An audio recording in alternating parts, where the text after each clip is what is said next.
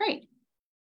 Okay, well, welcome everybody to the third of our 5 sessions of The End of the Beginning, the Journey Through Genesis with Rabbi David Silber.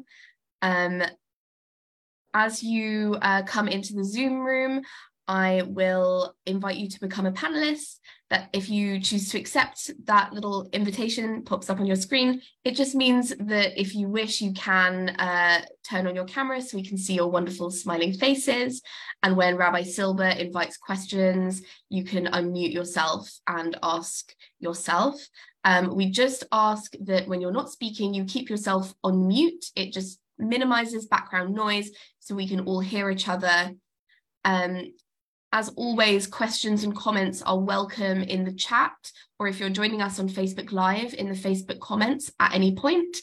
In terms of sources, I will be sharing the sources on the screen, but you are very welcome to follow along at home in your own Tanakh as you feel comfortable. And with that, I will turn it over to Rabbi Silber. Okay, thank you. All right, so we're in chapter 47, moving right along. The last thing we saw was Yaakov was brought before Paro, and in the 7th pasuk, Yosef brings him, stands him up before Paro, and he actually blesses Paro. Precisely what the blessing is not stated. It's not mentioned in the Chumash, but both verse 7 tells us, Vayivarech Yaakov et Paro, and again, in verse number 10, Vayivarech Yaakov et Paro, Vayitzei mifnei Paro. And of course, what we had in the blessing is not stated, but Paro asked him a very strange question, how old are you? And Yaakov gives a remarkable response. Basically, what he says is, not as old as you might think, but I've had a very difficult life. My years are ma'at v'ra'im, few and bad, says Yaakov. And we discussed that last week. It's interesting. I remember when I used to do a lot of flying around the country, teaching in different. I worked for many years at the time for a foundation. They would fly me around to different cities, and I would teach. And on the plane, they would, domestic flights, and not seldom would the person next to me ask me a very personal question about themselves. They would tell me all kinds of things. I mean. And I think the reason was because there I am sitting there. They'll never see me again. The guy with the yarmulke and everything, and completely other, and just a sort of safe space to say whatever you want. They would never say this to anybody that really, who knows them. But they would say all kinds of questions. What should I do? Coming to New York, all kinds of things. It reminds me very much of Yaakov and Paro. And he says to Paro something he probably wouldn't say to anybody else, which is, my years have been few and bad. Ma'at v'ra'im, which is one take on Yaakov's life. Objectively speaking, there's a lot of truth to that. On the other hand, Yaakov accepts this role as part of the covenantal mission, but it is interesting that the Chumash includes this little speech that he says to Paro. In any event, we're up to the 11th pasuk of chapter 47, and this chapter deals with the way Yosef manages to supply food to the people of Egypt. Now remember that when the brothers came down, the last time the brothers came down and Yosef reveals his identity to the brothers, he encourages them to go back to their father, come down here to me, tell our father or my father that I will take care of him and his children and his whole family. And he sends the wagons. Paro says, send the wagons. And Yaakov comes down with the family. On the way down, the God speaks to Yaakov and informs him what it's really about. We discussed that. And when Yosef spoke to the brothers, he said to the brothers, come down, he says, there have been 2 years of famine. Joseph said, there are 5 more years of famine. You better come down, penti voresh, lest you become impoverished. That's what Joseph said back in the chapter where he reveals his identity. So he says there'll be 5 more years. So we expect 5 years of famine. The problem is that when you read the rest of the chapter, it doesn't sound like there are 5 more years. This is a problem, actually. And what's interesting is that there's a well-known midrash It's also found in the Gemara. I believe it's in Masechet Sota towards the end, that when Yaakov blessed Paro, Vayevarech Yaakov et Paro, now this is not in the text, but the Medrash says that the blessing was when Yaakov comes down to Mitzrayim, the famine stops. So the various medieval commentaries wrestle with this midrash. How can one fit the midrash into the text? We'll see this. Actually, the Ramban says pretty much at the end of the Ramban, typically, basically you can't. I mean, the Pshat is not that way, but the Ramban will deal with the number of years of the famine, and we'll get to that later on. Okay, so let's begin now with verse number 11. It says, "Vayoshev Yosef et aviv et echav, vayitein lahem achuzah b'eretz Mitzrayim, b'meitav haaretz b'eretz Ramses, kasher tziva Paro." Interesting verse. So Joseph settled his family, father and brothers. He gave them achuzah. Here they translate holdings. I'll get back to the word achuzah, which is a very important word. B'meitav, in the best of the land. And the land, we know what is Goshen, but here in this verse, in the region of Ramses, Ramses, of course, was one of the pharaohs, as Paro had commanded. So I wanted to focus for a moment on the word achuzah. That's a word that's very important, both in Sefer Bereshit and beyond. You remember, for example, because the question, of course, is this is the beginning of the experience of Egypt. This is the beginning of us being in Mitzrayim, the story of the suffering in Egypt, the Gerut, the Abdut, the Inui. It all starts when the family comes down to Mitzrayim, and God won Jacob. God warns Yaakov. This is my plan. This is what I want. I'll bring you back. I'm going to be with you. But this is the beginning, and we understand, and Yaakov understands, this is the beginning of the story of Mitzrayim. So the point is that the brothers presumably could have left because, okay, Yaakov dies, but the famine is over, maximally in 5 years. And they said, actually, to Paro, they told Paro, so this last week, Logur ba'aretz banu. We've come here to dwell temporarily because there's no food in the land of Canaan. We have no pasture for our flocks. So we came down here. But it's very clear, Logur ba'aretz banu. We came on to be Gerim, to be temporary residents, which raises the question, of course, what happened? Because they're not temporary residents. They're there for a couple of 100 years. 210 years, according to the rabbinic statements, and something like that, several generations. So how did that happen? So here we come to the word achuzah. The word achuzah, the word holdings is an excellent translation. Where echoz in Hebrew means to hold. But the word achuzah means something that you hold, and there are different kinds of land. The Torah speaks later, actually it's next week's parsha, of the stay achuzah. Stay achuzah is something that land that's truly yours, not land you may have purchased from somebody. Land that was yours, land that perhaps when they divided up the land of Canaan, that was your portion.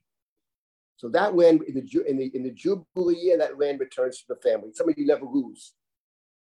It can't be sold in perpetuity. We remember, if we look back at Sefer Bereshit, back in chapter 23, we remember that because the death of Sarah. And yet Abraham goes to the people B'nai Chet and he says, listen, my wife has died. Tenuli achuzat kever imachem. Give me, says Abraham, achuzat kever. Not just the grave. Kever is a grave, but achuzat kever. The possession of a grave. And in that story, and Abraham insists, he says, on paying for it. He doesn't want it for nothing. They say to him, you can bury your wife. Nobody will not allow you to bury your wife amongst us. You're a prince of a man. You're Nesiel Himata B'tochenu. But Abraham doesn't want that. He doesn't want anybody to give him something. Someone gives you a gift. Psychologically, they may think it's still theirs. I give you a place in my property. He doesn't want that. He wants to purchase it, and he makes it very clear. He doesn't want just a kever. He wants achuzat kever. And the term achuzat kever, back in chapter 23, comes up 3 different times. not just the kever, but achuzat kever. In fact, comes up 3 times, and the last time it comes up is the chapter has 20 verses in it. In verse number 20 of chapter 23, after Avram purchases not just the grave, because Ephraim says to him, listen, I'll give you the grave and I'll give you the field. And when we studied it, we interpreted, I'll give you a grave, but you got to buy the field also. The graves typically, if you, in Israel, for example, if you go to a kibbutz, so they have a grave, a cemetery in the kibbutz, it's at the edge of it's at the edge. Graves are at the edge of the field. You don't put the gravesite in the middle of the field. Avram wants to purchase. Initially, he says, I'll buy the edge of the field. But Ephron says, no, I'll give you the grave and I'll give you the field. So Avram understands that to mean, I'll give you the grave if you take the field, and I know you want to pay for it. And Avram agrees. He buys not just the kever, but he buys Sedei Ephron. He buys them both. He pays a hefty price, 400 shekel kesef. Good currency, a fortune of money.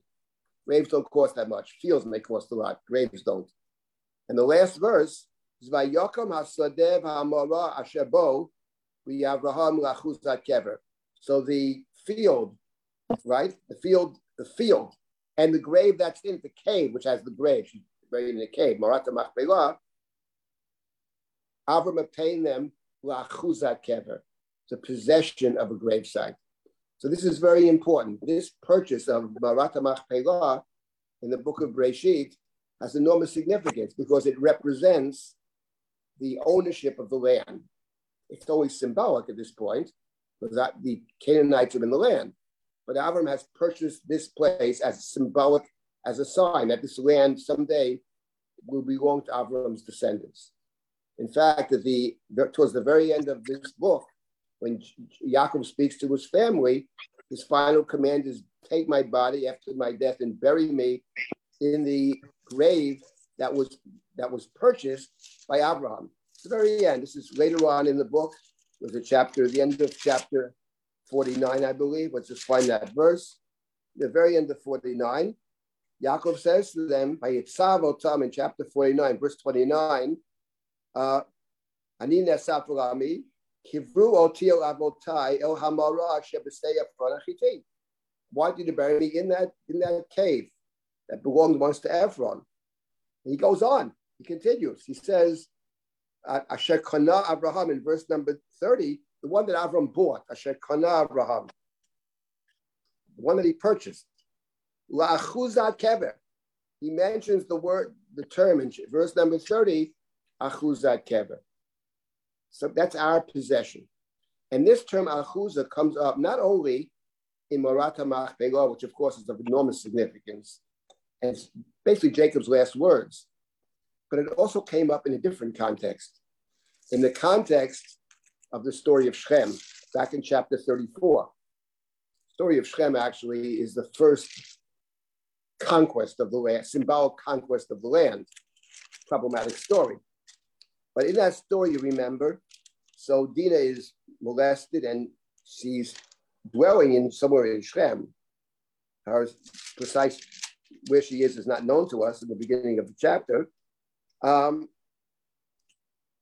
the Chamor in Shechem wants to marry Dinah, and they make a proposition. They make a proposition to Yaakov's family to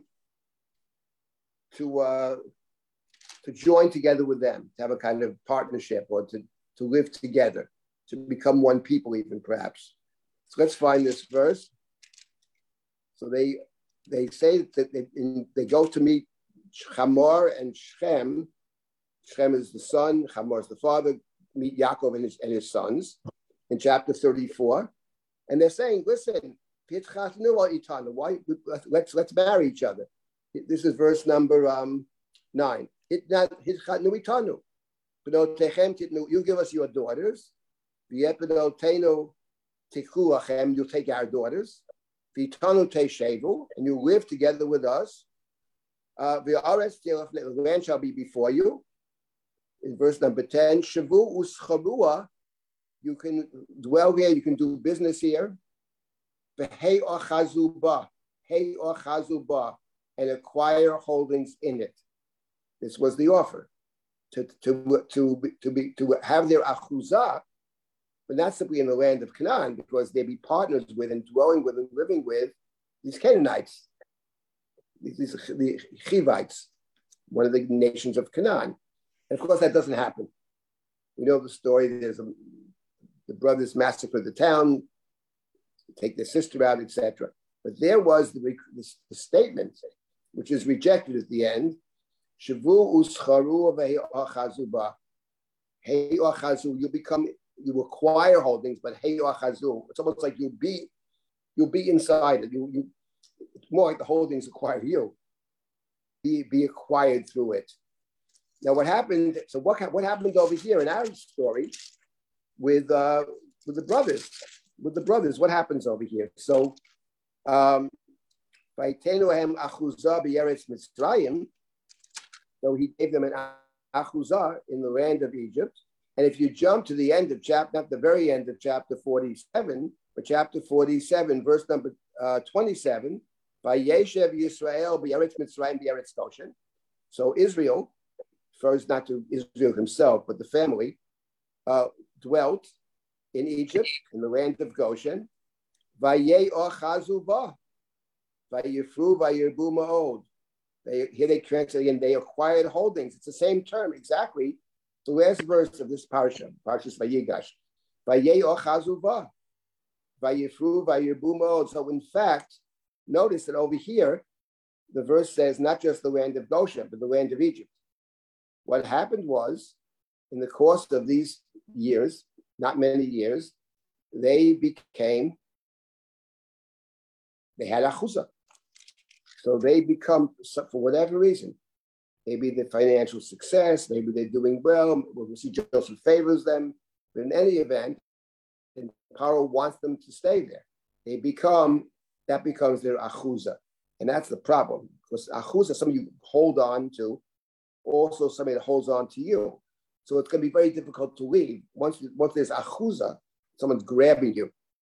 Once it grabs you, it's very hard to leave. That's what happens. So this requires some more thought, but this is a very important point, because it prefigures what's going to happen later. The difficulty in leaving Mitzrayim will be in the next book, because Mitzrayim is part of you, because you are integrated into it, even though you're persecuted, but you're also part of Mitzrayim. So coming back to our verse over here, and notice that here in this verse, in verse 11, where we started this morning, it calls the land Eretz Ramses. Eretz Ramses, not Goshen, not just Mitzrayim, the land of Ramses. Perhaps the biblical reader knew well that Ramses is the name of one of the pharaohs. Maybe it is Pharaoh even, who knows? We don't know the name. Paro was a generic name, a title, but they're living in Ramses. Now there's something else about this verse. And that is that Joseph gives them, according to Pharaoh's command. Pharaoh gives the command. They're living in Mitzrayim, the Meitav Haaretz, in choice land, Meitav, from the word Tov. And we remember, actually, was you study the book and the way the Chumash works, it's all connected. So we remember, first of all, that when after Joseph revealed his identity to his brothers, Paro jumps in. And Paro says, tell the brothers, this is back in chapter 45, tell the brothers, Tanu et birchem, load up your animals, go back to Canaan, take your father, come to me. V'yetna lochem et tuv eretz Mitzrayim. I will give you tuv, the good of the land of Egypt, right? So Paro said, I will give you tuv Mitzrayim, and actually Paro repeats it. In verse number 20 of chapter 45, he said again, don't worry about your property. You leave it. Why? Ki tuv kol eretz Mitzrayim lochem hu, because the good of Mitzrayim will be yours. Sounds like a very generous offer on Paro's part. So the word tuv, when Paro says come down, I will give you the tuv. But when you read about Paro saying to the family, come down to Mitzrayim, I will give you the tuv, the reader, I think, immediately recalls the first time we went down to Mitzrayim. By that I mean the first time in the book that a Hebrew goes down to Egypt. And that's back in chapter 12. That's when Abraham went down to Mitzrayim. And when Abraham went down to Mitzrayim, before he got there, he told his wife, listen, you better say that you're my sister. You're a beautiful woman. You're Tovat Mareh. You're Tovat Mareh. And they're going to kill me. And they're going to take you. So he comes down to Egypt. And then Abraham also added, please do this. That it be good for me, that it be tov for me. And when they come down to Mitzrayim, the servants of Pharaoh, officers of Pharaoh, see her. See she's Tovat Mareh, and she's taken. But to Abraham, it was good. What does it mean it was good? They gave him all kinds of gifts. So that story, actually, when you read the story, when Paro says, come down to Egypt over here, this is Paro, the so-called good Pharaoh. He says, come down, we'll give you what's told.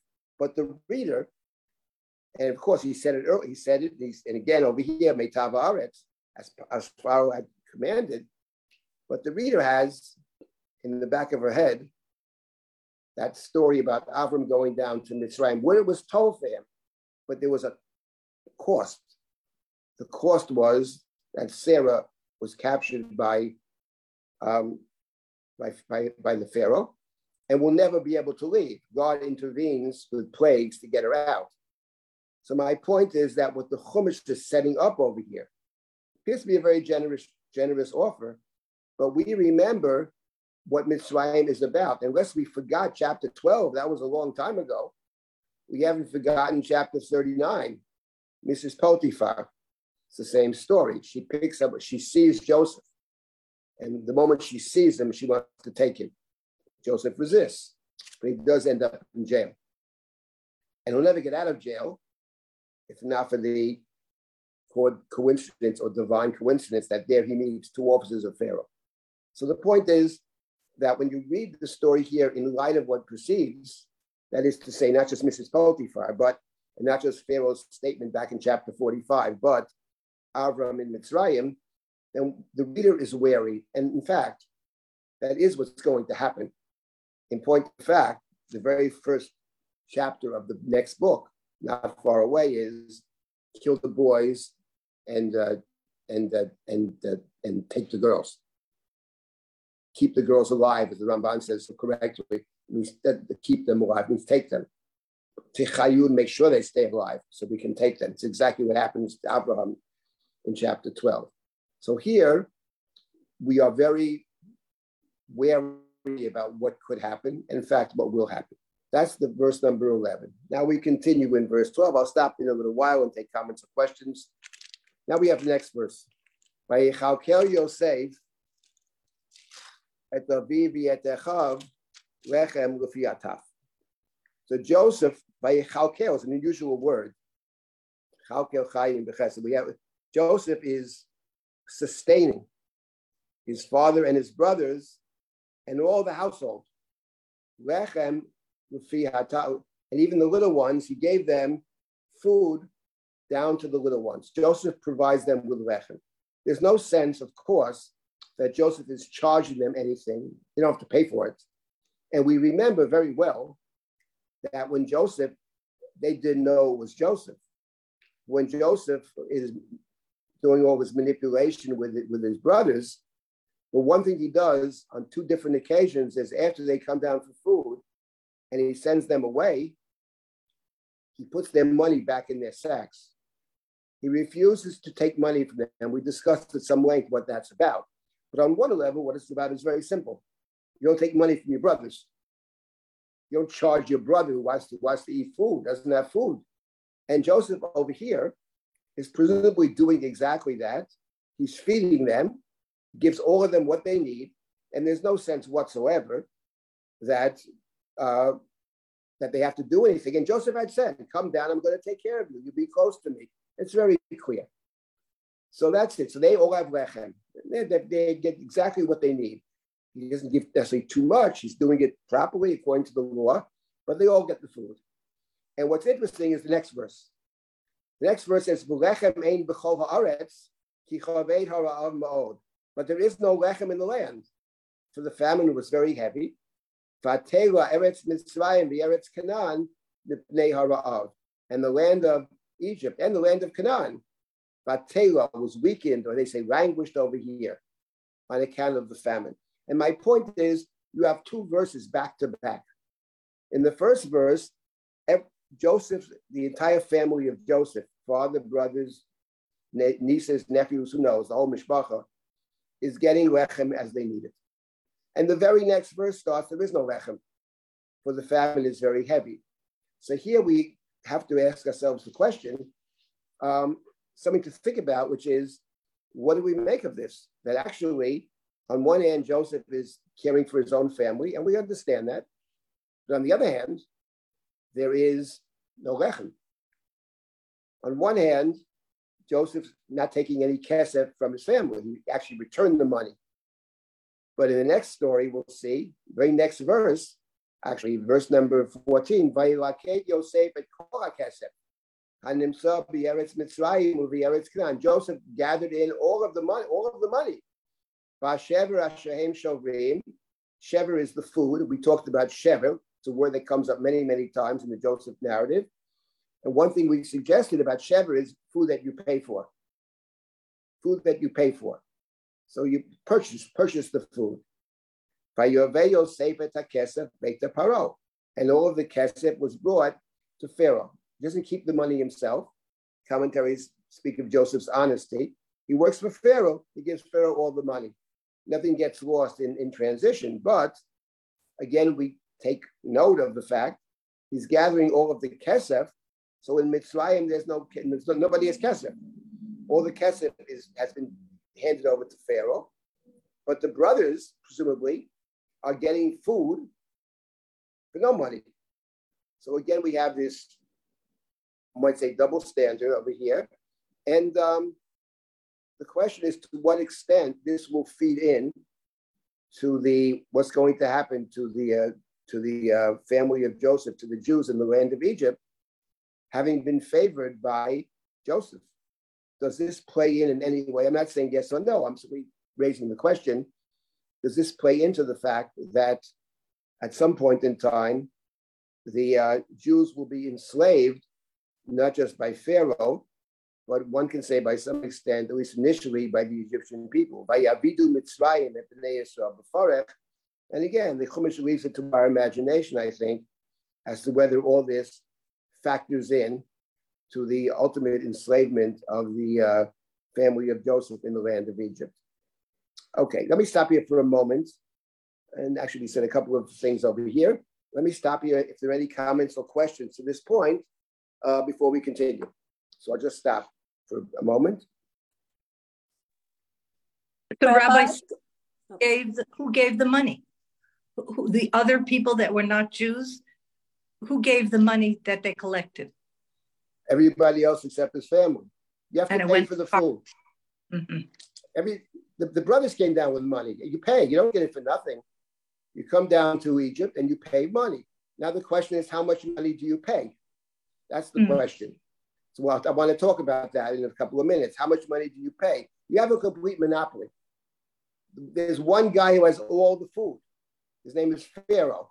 I mean, Joseph works for Pharaoh. And Joseph had said, collect all the surplus food in the years of plenty, put them in store cities and guard them. And then they will be a guarantee for the land, Picadon.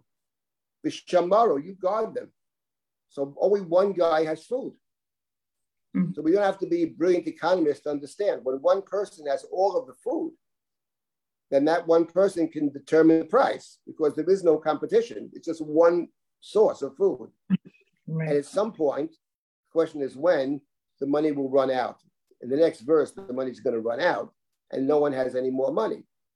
The brothers also came down with money. In fact, when they came down the second time, they returned the first money. Oh no, the guy says that, no, it's God gave you a gift. I'm not taking your money. But You have to pay. That's sheva. You pay for the food. Yeah. Anybody else with a comment or question? Yes.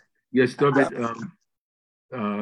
Going back to the question of the word achuza, Yes. I took a peek at the third symbolic purchase of the land. David and Aravna Hayvusi at the end of the book of Samuel. And unless I missed something, there's no mention of the word achuza or any variation thereof. What do we make of that? It's an important symbolic purchase of the land. It's the third one. Well, I would say there, I wouldn't expect achuza in that case because that's not the purchase of the land. That's the purchase of the temple. And when it comes to the temple, actually, nobody really owns the temple. There's a whole discussion in the Gemara who actually owns the place of the temple. So one view is that no tribe owns it. Nobody can ever claim it's theirs. I don't want to get into politics now, so I'm going to keep my mouth shut. But I think when people believe that sacred places somehow are theirs, I'll tell you one story, which is one of my favorite stories. There was a fellow named Clarence Jordan. I may have mentioned this story to you, but I'll mention it again. Clarence Jordan was the founder of a place called Konani. He was a very, very firm Christian. And during the Second World War, he opened this place up. People could work on it like a farm. Blacks, whites, paid everybody the same. It was right in the heart of Ku Klux Klan country, and he had all kinds of opposition would be a understatement, shooting at him, this and that. Anyway, so he also was a pastor and a real serious Christian. And anyway, so he gave up the pastorship. One day he goes, Sunday morning, goes to church. And he had a friend from India who went with him, very dark skinned. So he's sitting in the church there, and the shamus comes over to him and says, Reverend Jordan, whatever, in our church, we don't have black people. To which Jordan replied, your church? I thought it was God's church. And that's the point, you see. I like that story very much. It applies not just to churches, it applies to synagogues and many other places too. No one owns God's place. No one owns it. If you believe that you own it, we got a major problem over here. So I don't expect the word achuza, because that's the temple. That's the holy place. That's God's place. Yes, God has chosen to reside in David's city. That's the point. But it's actually God's place. Mm-hmm. And Jerusalem may be actually God's city, in which David is allowed to live. That's what the book of Shmuel presents us with. So no, I don't expect achuza to be found there. Okay, anybody else for a comment? Yes. Yes. Talking about symbols, I want to ask a general question. You don't have to answer it right now. So what is the symbol of Egypt in Jewish history? I think that's a very complex look. Our main focus in the Torah and our tradition, the main ritual of the Seder, is the Exodus from Egypt. That means Yetziat Mitzrayim is a place of servitude. It's a place where God doesn't communicate. It's a place where in some of the prophetic writings, the Chumash less so, but in the prophetic writings, it talks about, even in the Chumash, K'maseh Eretz Mitzrayim lo tasu. Now, it is true, by the way, that there are statements in the prophets which present us differently. It talks about God redeeming Egypt. It talks about Egypt going into slavery themselves and God redeeming them. The Chumash says that you should not oppress the third generation Egyptian may become part of the Jewish community, for you will estrange them in their land. So my short answer would be, it's complicated. I don't think it's any one particular way, but I think primarily, Zechu Yetziat Mitzrayim is the one thing we ought to remember in a religion in which memory is central. This is the core thing to remember. I'm the God who took you out of Egypt. That's how the Ten Commandments start. But I think there's a lot more to be said about it. There is that other view that appears in some of the prophetic writings. I think it's a very important question, but as you say, it's a big question, big answer, and that's the short answer. Anybody else with a comment?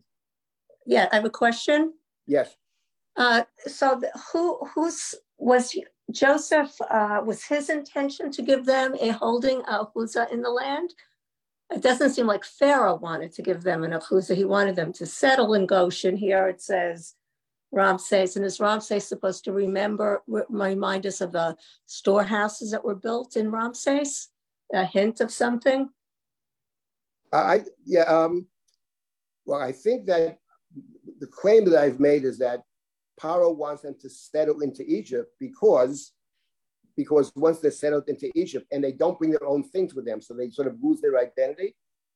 I think that Paro does want them to become Egyptian the same way he wants Joseph, because they're very useful to him. I'll touch upon this later, but what's very useful to the fact that Joseph is the outsider, the real outsider, he's the Ivri, is for somebody like Paro a big plus, because they are dependent upon you, and because if anything ever goes wrong, you can blame it on the outsider. As we already saw in Mrs. Potiphar, look, my husband brought the Ivri to mock us, she says, not to mock me, but to mock us. So having the person who was completely dependent on you with no other resources and with no other backup plan is what Paro wants. So yes, I think that Paro does want them to become, he says it, don't bring your own things, he says. Now Joseph goes against Paro. Mm-hmm. Joseph wants the brothers to be near him. I don't know if Joseph wants to give them a chuzah. My point was, whatever Joseph wants or doesn't want, and Joseph says, stay here, there's 5 more years of famine. And Joseph at the end will say, get me out of here. But whatever Joseph may want, I think the point we have to take note of is that in fact, they do connect to the land in the deepest way, which is part of what, for whatever reason, maybe just that once you settle in a place and you're doing well, it's hard to leave. People, and it's going well for them and they have preferential treatment for the moment. And people, even if they don't, find it difficult to leave their home. That's all people. We know that from our own history.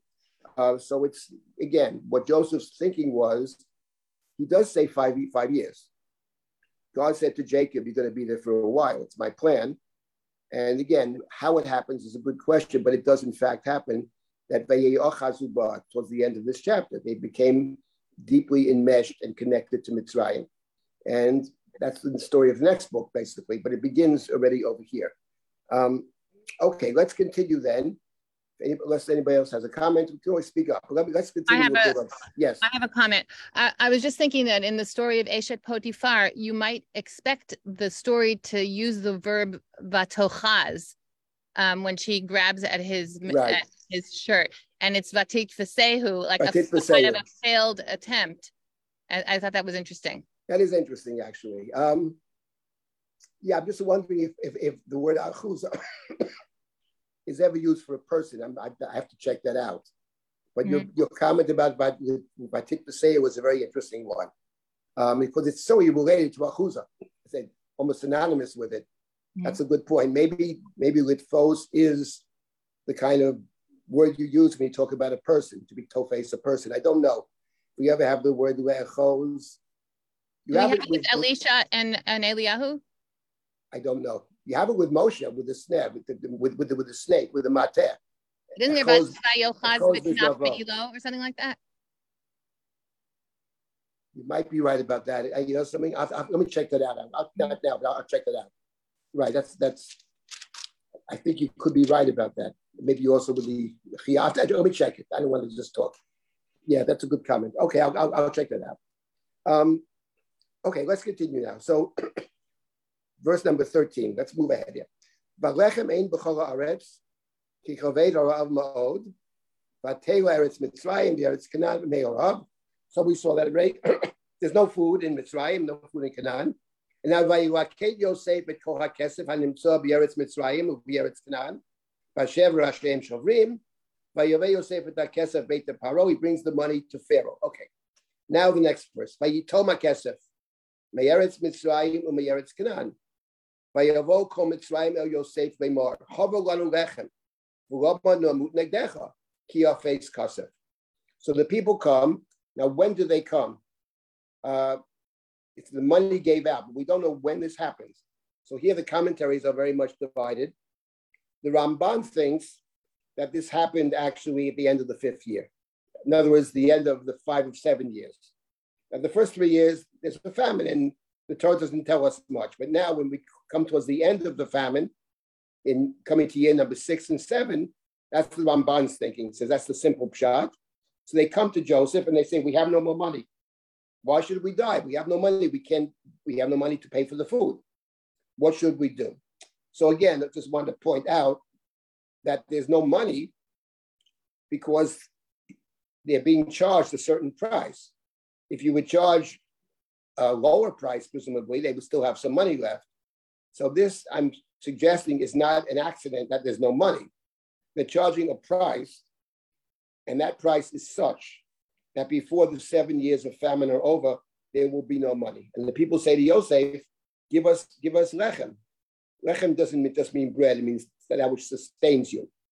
Provisions, all kinds of food. We have no money.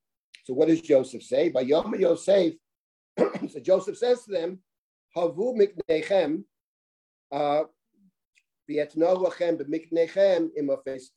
Joseph says, okay, you have no money, but in lieu of money, you can bring your animals, your cattle. Doesn't mean only cattle, I mean all kinds of animals. Because in the next verse it says, Vayoviu et miknehem el Yosef, Vayiten lohem Yosef lechem basusim b'mikneh hatzon b'mikneh bakar v'chamorim. Vayinaleim balechem b'chol miknehem b'ashnoahi. That year, let's say it's the 6th year of 7. Let's follow the Ramban. They have no money. Oh, you have no money, so give us all the animals, the horses, the sheep, the cattle, whatever, everything. Now, all the livestock. I just want to remind all of us that when the brothers came down to Egypt and Joseph sent the delegation to Paro, and Joseph said, Paro's going to say, what do you do for an occupation? Tell him we are shepherds. And he's going to say, okay, stay in Goshen. Paro doesn't say that. Paro makes them beg. What do you do for what's your occupation? Oh, we're shepherds. We're shepherds. Our parents have been shepherds. Our ancestors are shepherds. And the next step is supposed to be, Paro says, okay, then stay in Goshen. It's a good place for cattle. He says nothing. He says, interesting. And then they say, please, let us stay in the land of Goshen. We come here temporarily, etc. Which Paro said to Joseph, they've come to you. They can stay in Goshen. And then Paro added, and if you know that they are valiant men amongst them, you may place them offices on the mikneh which I have. Now, there was no statement that in the story till that point that Paro has a lot of mikneh. So we can take that as a hint to Joseph as to what Paro wants. We have to remember that the first dream of Paro was about the cows, the 7 cows. That's his first dream. And what Paro was saying to Joseph, in effect, is, you remember my dreams, don't you? I appointed you to make my dreams come true. So the mikneh, the various animals, the livestock, when I get all the livestock, maybe your brothers are good at overseeing that. Maybe they have good administrative ability. You have terrific administrative ability. And here we have exactly that. Here we have Joseph saying to the people of Egypt, and Canaan as well, presumably, no money? Okay, then give Pharaoh, you already gave Pharaoh all of the money. But I'll give you bread, I'll give you food, you'll be able to survive the cattle and sheep and all the other livestock. So that takes place, let's say, in the 6th year. And the next verse is, Vatitom Hashana Hahi, when that year was over. Vayavo Elav Bashana Hasheni, they came the next year. And they said, Lo nechachen me Adoni, we can't hide it from you, the truth. Ki im tama kesef, umikneh habema el Adoni. We have no money, we have no livestock, we got nothing left. Lo nishar lifnei Adoni biltim gviyatenu biadmatenu. We have our bodies, our persons, and we have our land. And therefore we can't pay for the food. Why should we die? Without food, we will die. Gamanachnu will die, and our land will die too. So please let us, in return for our land and our persons, give us bread, give us lechem. And we in our land shall be in servitude to Pharaoh. And give us seed. And we will live, not die. And the land will not die. The land will not become a waste. So here, he has all the money, and now he has all the cattle. And now when the people say, we have no money, we have no cattle, what about our land? Otherwise we will die. So here, the argument that what we studied earlier, Joseph's narrative, so what I suggested was that these were Pharaoh's dreams. First dream is the dream of cattle, and the second dream is the dream of land. And this previous story just before that, the story that leads into the dreams of Pharaoh, at the end of chapter 40, is the hanging of the person in charge of the Lechem, the Sar HaOfim. And Pharaoh's dreams, I suggested, are connected to the fact if he executes the man in charge of Lechem, he means that Pharaoh is not in control of the Lechem. And that's his dream. And the one who understands how to give Pharaoh what he wants, which is total control, the money, the cattle, and the land, will be the one that Pharaoh will appoint to carry out the program of saving Egypt, and saving Egypt, of empowering Pharaoh. And the only question I think one can ask, the claim that I made, which one can question, I think, is this is what does happen in effect. Remember when the people went to Pharaoh at the end of chapter 41, they were starving for food, and Pharaoh said, go to Joseph. L'chu el Yosef, asher yomar lechem tasu, do what he tells you to do. A very strange verse. What do you mean, do what he tells you to do? Put the money on the table, you get your food. What's there to tell him? But of course, now we understand what Pharaoh was getting at. You do whatever he tells you to do, which is going to take your money, he's going to take your cattle, and he's going to take your land.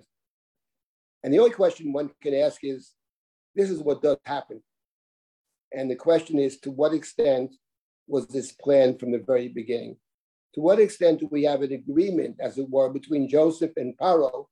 It's all fixed from the very beginning. Or to what extent is this an unforeseen event that takes place later? The claim I made was that this is actually from the very beginning.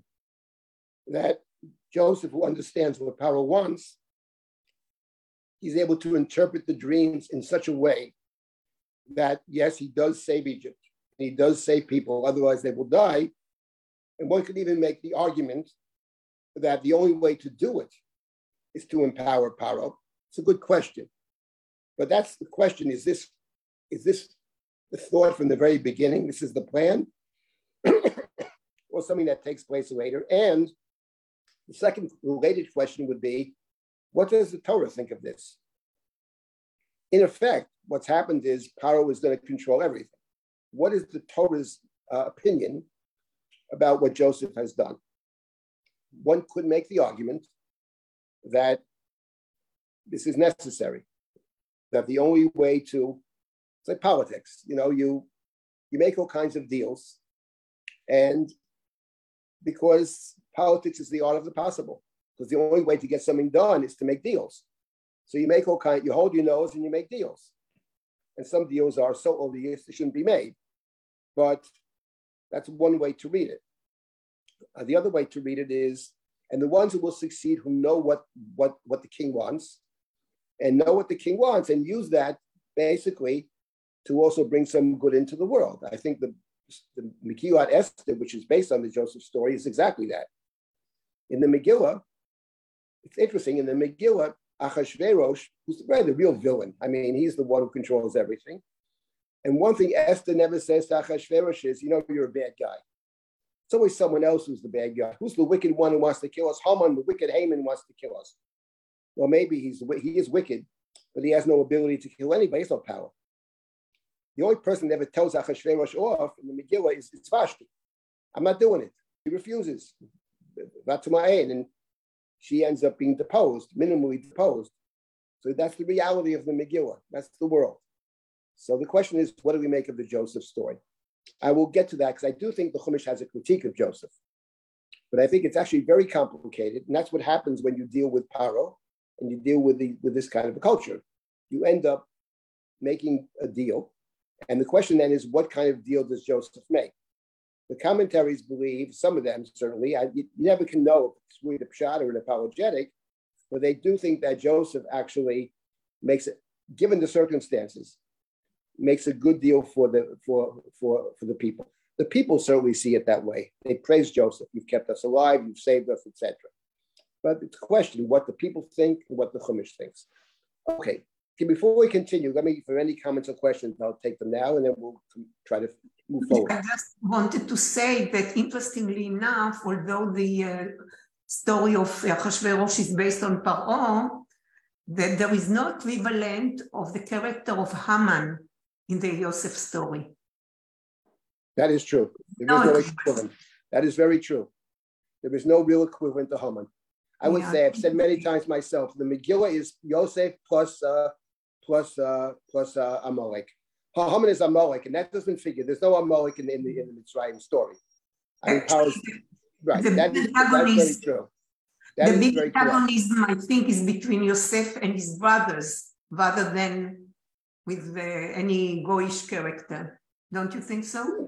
No, well, that's the focus, is building the family. But for whatever reason, there is no Amalek. That's for sure. Amalek is a separate piece of the and a very central piece of the Megillah, obviously. But yeah, anybody else? Yes. Is it possible that Joseph understands Paro's dreams, because that really is Joseph's dream? It's to have power and to have temporal power and to be in total control. And so Joseph's dreams and Paro's dreams. It's actually the same dream. How we go beyond. It's the same dream. He understands Joseph's dream about power is whoever controls the sheaves controls. They bow down to Joseph's sheaves. If you control the food, people have to eat. Joseph understands Paro's dreams perfectly. It's his own dream. It's exactly the same dream as a kid. Though, if you control all the food and no one can go anywhere to the food except to you, you're going to have to bow down to you, do whatever you want, because the alternative is, as the people say, why should we die? Can't live without food. There's only one source of food. And so Joseph understands it from his own experience. It raises actually another question about the dreams in general in the Bible. To what extent, because Joseph sees the dream as God is speaking to Joseph, which may certainly be true, but God speaks to people through a certain filter, which is their own personality. So it's true that God is speaking to Joseph in a sense, but God speaks through Joseph. Joseph himself understands power, understands the use of power, understands how one gets power. So sure, he says to Paro, of course I understand your dream. I had the same dream. I was 17 years old, exactly the same dream. Yeah, that's a very important point. Yeah, what else? Anybody else? Yes, I just wanted to know how one is going to, can one apply this when you're teaching a junior high of children, this back and forth about Paro? It becomes a little bit, difficult, delineating the role of Paro. It's be something that, or can you, when you're teaching, the question is when you're teaching different audiences. Little children, junior, middle school, high school, etc. One must always take into account what people are able to hear. It's an educational question, and again, it depends on. Not all junior high school kids are the same. They're coming from the same place. I think the teacher has to understand what the people in the classroom, where they're coming from, what they know, etc. What I don't think we should do, though, is ever say something that's not true. In other words, I think it's one thing to not to go deeply into certain aspects of a story which people can't yet understand. I mean, but to say that, to read the Chumash and say that, well, Yaakov's a tzaddik and Esav is a Rasha back in chapter 27, I would never do that, because the Chumash, that's counter to what the Chumash actually seems to be saying. So I think the question and the art of teaching, part of it is to figure out what people can actually hear, at what stage in their lives they are able to process what's being said, how they're going to take it, etc., how they're going to understand it. There's always a human element in teaching, but that obviously as a teacher, that's something which is really very central. When you're teaching adults, it's one thing. And when you're teaching people, and even adults, depends where they're coming from. And, so it's not a simple matter, but I think that's one of the great questions about teaching. What do you want to give your students? You want to give them skills to learn. You want to give them a love of learning. You want to give them a real sense about what the book's about, nuance to some extent, but it depends on the age of the student. That's so that's a whole world of it. It's a world of education. I don't consider myself an expert in that area, but I'm married to an expert, and I'm familiar with some of the issues when it comes to education in general. Okay, let's continue. We still have some time here. I want to move forward with this. So anyway, this is what they say to Joseph. They say to Yosef, take us our land and our person for Pharaoh. They're the ones that suggest it, not Joseph. So let's see what Joseph says. Well, why should we die? Fine. Verse number 3. Vayiken Yosef et kol admat Mitzrayim leFaro ki machlu Mitzrayim ish sadeu ki chazak Elohem harav v'atiyah aretz leParo. So Joseph gains possession. He purchases all of the farmland of Egypt for Paro. Every Egyptian having sold his field because the famine was too much for them. And then the last words of this verse, v'atiyah aretz leParo. So the land became Pharaoh's. The land passed over to Paro. And when you read that statement, v'atiyah aretz leParo, you can't, I think, it's this week's parsha, you can't actually, when you read the Chumash, read the Bible, and you can't forget the verse that we have in this week's Torah reading, where God says that the land returns in the 50th year. 3 words, ki li haaretz, for the land is mine, says God. Ki gerim v'toshavim atem imadi. You're not allowed to sell the land in perpetuity. That would suggest it's your land. But it's not your land. It's God's land, right? Don't make the mistake, it's your land. Your land? No, it's God's land. And here it says that the land belongs to Pharaoh. I think there's no way to read that except as a critique. What's happened is something very negative. Now, one could still make the argument that there was no other way, that this was what had to be done. But de facto, these 3 words suggest something, I believe, quite negative. Having said all that, we'll see exactly how Joseph does it. And I think there's a lot of merit to the commentaries who say that given this, Joseph does it in the kindest kind of way he could. But let's just take a look and see what happens now with the remainder of this little piece of the story. Very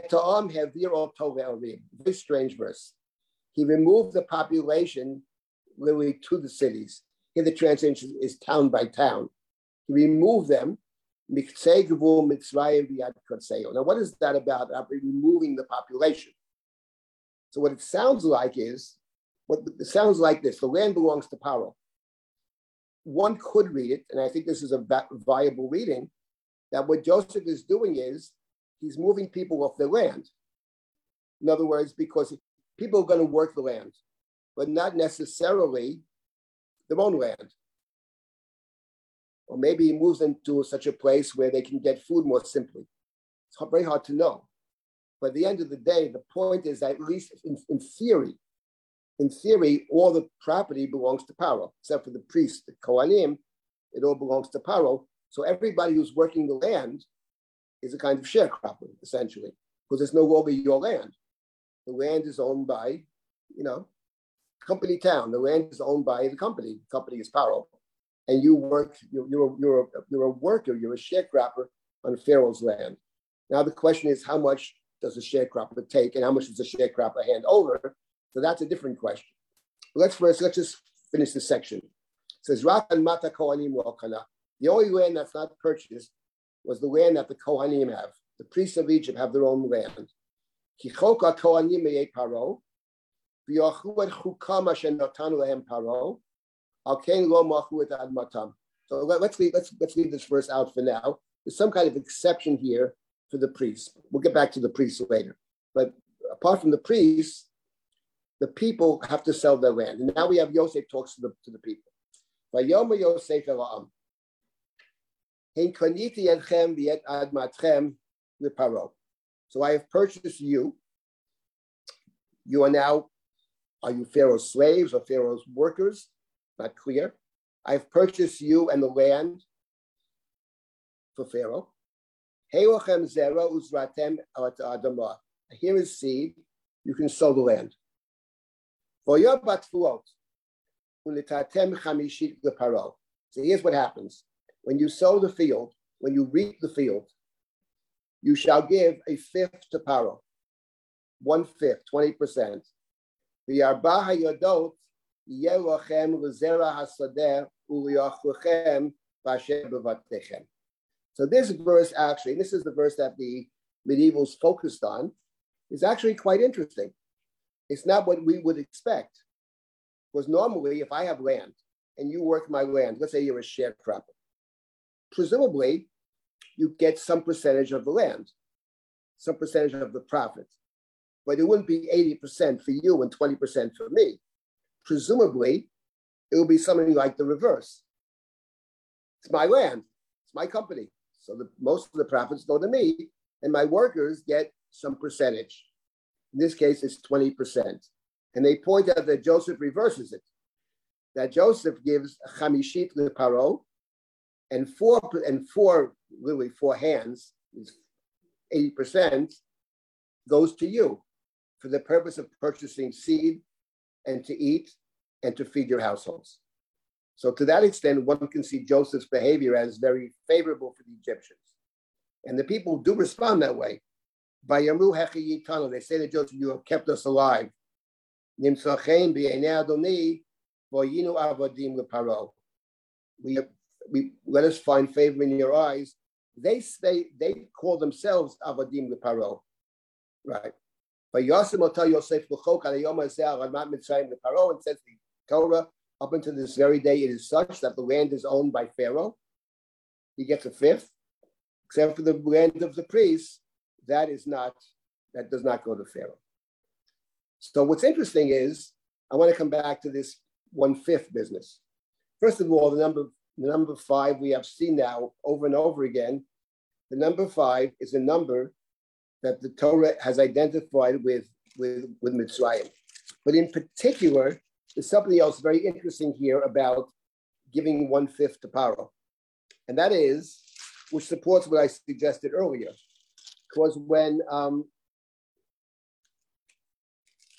Yosef is brought to Paro to interpret the dreams, so Joseph says to Paro, I'm going to interpret your dreams.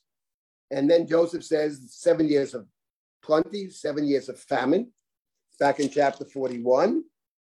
You had 2 dreams that are one, it's all the same dream. And then Joseph says, take all the food in the years of plenty and store it under your control, right?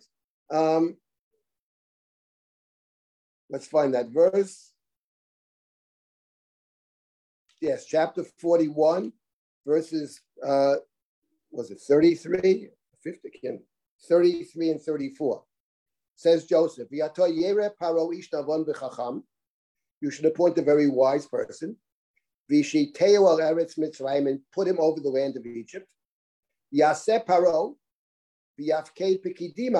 Pharaoh should appoint officers over the land. Here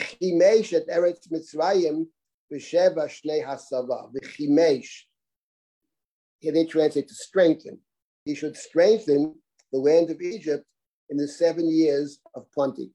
But now the Chimesh at Eretz Mitzrayim, suddenly when you read our chapter, the Chimesh at Eretz Mitzrayim has another meaning, which he hinted, which is now when you go back and read that chapter, not the Chimesh at Eretz Mitzrayim, you will strengthen the land of Egypt, but the Chimesh at Eretz Mitzrayim, you will divide it into fifths. Because at the end of the day, what does Joseph do? The Ish Navon v'Chacham is Joseph. The food is stored under Pharaoh. He gets the cattle, dream number 1. He gets the land, dream number 2. And on top of that, the Chimesh at Eretz Mitzrayim, all the land of Egypt belongs to Pharaoh to the extent that 1/5 is given to Paro. 4/5 the people can keep. That's Joseph's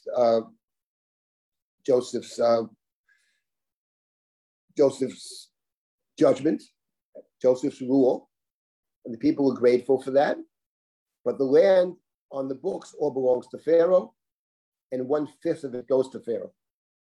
So I do believe that when you read our chapter 47, in light of what Joseph said in 41, it's very clear that everything Joseph said doing in 47 is the fulfillment of chapter 41. The only question would be, was that the initial plan?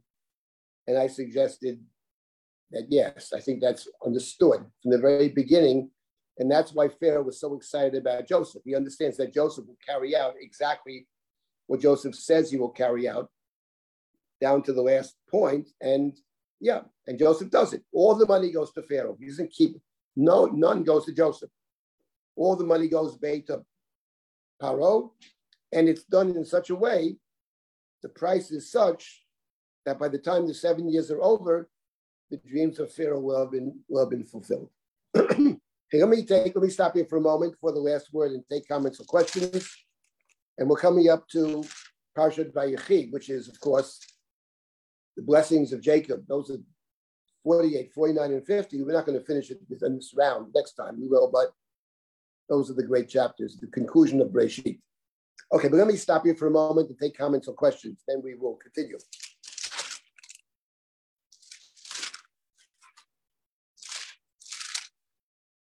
People should feel free to unmute themselves if they have a comment or a question, or if you put it in the chat, I can read it out.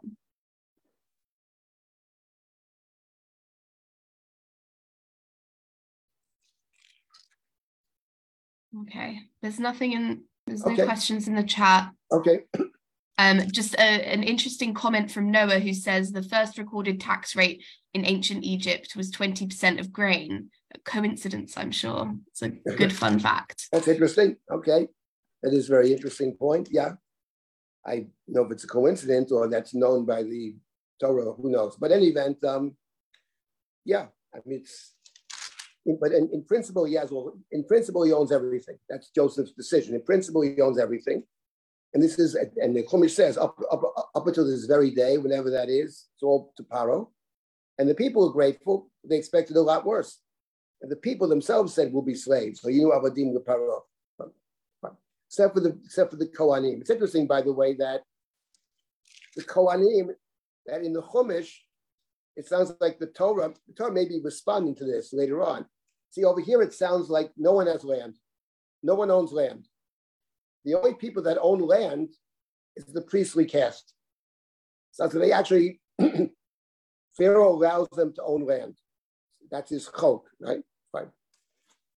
In the Chumash later, it's the opposite. Everybody owns land except for the priests. The tribe of Levi has no land. The tribe of Levi is depending on people's gifts, and there are different kinds of gifts. The Leviim get a tithe, a tenth, okay? They get other gifts as well. It's actually very interesting that in the Chumash, those that serve God, those whose main role is to serve, they have no land of their own. But then it's incumbent upon everybody else to support them, to give them the cities of the Leviim. They don't even have cities, but the cities of the Leviim were given to them by the other tribes. It's exactly the opposite of what you have in Mitzrayim. And you got to wonder whether there's a point here about Chumash is making a point that actually we are doing precisely the opposite of what we encountered in the land of Egypt. And coming back to a previous question about Mitzrayim, how we remember Egypt, what is certainly the case is that when the Chumash describes the ideal society that the Torah wants to set up, it puts it in terms of do not replicate what you yourself suffered at the hands of the Egyptians. When you were in Mitzrayim, you were a ger, you were a slave, you were oppressed, etc. You were taken advantage of. You were treated differently. And the Torah says over and over again, you have to be extra kind to the ger.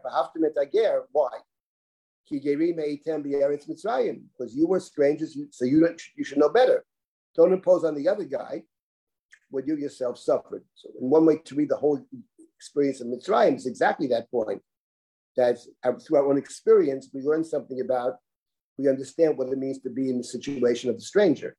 And we don't want to impose that upon people who live amongst us. That's a pretty central point in the Chumash. So one can wonder in general whether other rules of the Torah are in fact, responding in a sense to what we experience in the land of Egypt. The person who actually talks in general about the rules of the Torah, the mitzvot, being to some good extent simply a response to what we encountered in our own experience, both in Egypt and the land of Canaan. Remarkably, the one who says this sounds a very modern idea.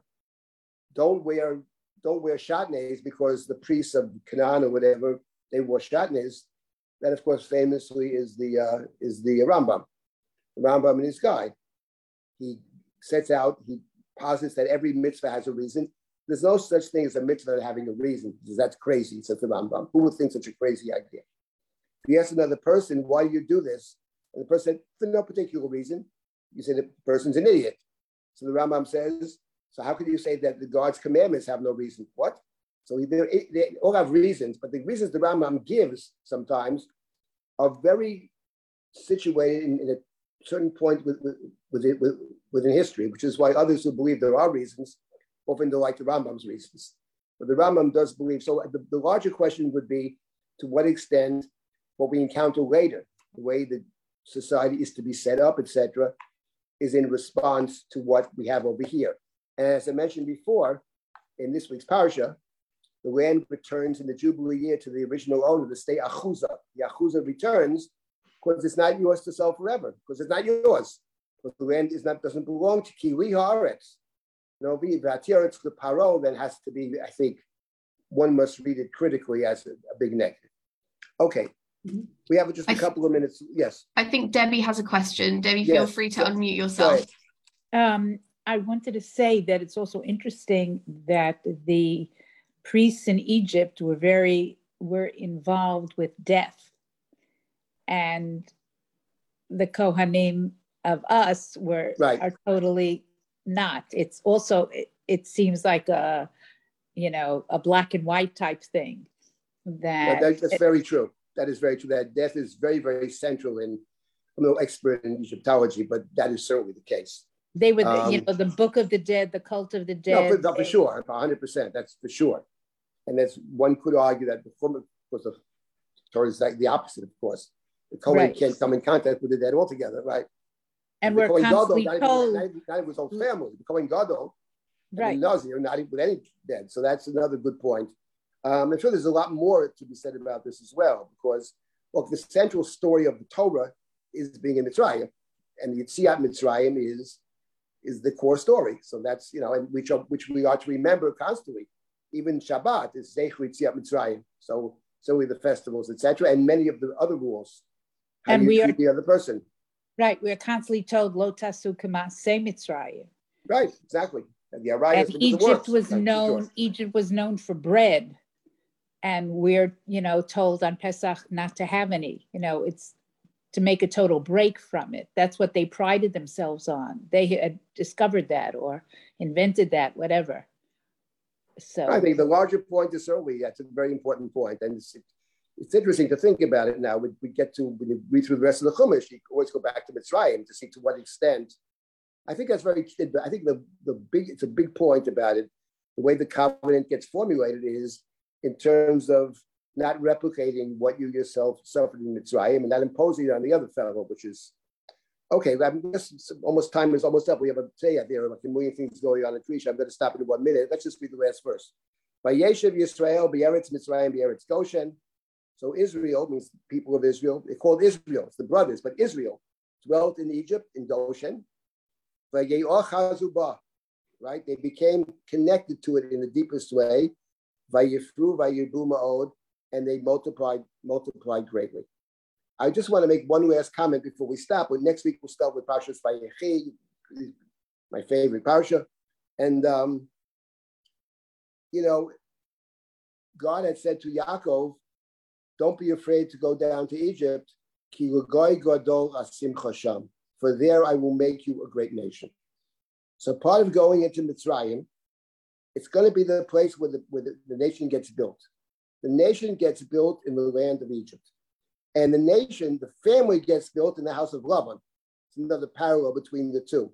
And this verse sums it all up. Verse number 20, on one end, they became deeply attached to Mitzrayim. That's got to be a negative. On the other hand, Vayifru vayirbu ma'od, they multiplied greatly, which is part of the promise of Goy Gadol Asimcha Sham. So this verse actually sets the stage, of course, for what is to happen in Mitzrayim. We will multiply in terms of numbers as a people. A family becomes nation in the beginning of Exodus. On the other hand, can we ever get out of Mitzrayim? we are attached to it in a very deep way, and that has all kinds of negative implications, both in terms of culturally, can we physically leave, and culturally, how much of the culture of Mitzrayim will we assimilate during the long sojourn in the land of Egypt. So next week we will begin with Vayechi Yaakov Eretz Mitzrayim. We're not going to finish the book in 2 sessions, and we don't want to finish it in 2 sessions. There's so much there. But this will be a really very interesting in its own right, and also thinking about the book of Bereshit in general, the conclusion of Genesis. So I'll stop at this point. So looking forward to next week. There's a whole bunch of other things going on today. So anyway, thank you. Thank you so much. Thank you. Thank you so much, Rabbi Silber, and thank you everyone for being part of this session with your questions and your comments. Excellent as always. We have a lot going on this week, as Rabbi Silber just said. Coming up in just a few minutes at 11:30, we will be celebrating International Women's Talmud Day. Please join us. We also have a bunch more opportunities to learn with Rabbi Silber at Drisha, both on Thursdays at 9 a.m. Eastern. We will be continuing our Mishnah class on Tractate Nazir with Rabbi Silber, and at 12:30 Eastern, this week he will be joining Noah Bat Miri, known to us for her fun ancient Egypt facts in the chat, for this week's edition of Conversations on the Parsha. Just a quick reminder that this summer's virtual Kollel application deadline has been extended to May 15th. So you've still got another week and a bit to get in your applications for this summer, and you can find out about all these programs, all these applications, and register for all of the classes at drisha.org. And with that, see you next week. Thank you so much. Thank you. Thank you. Thank you.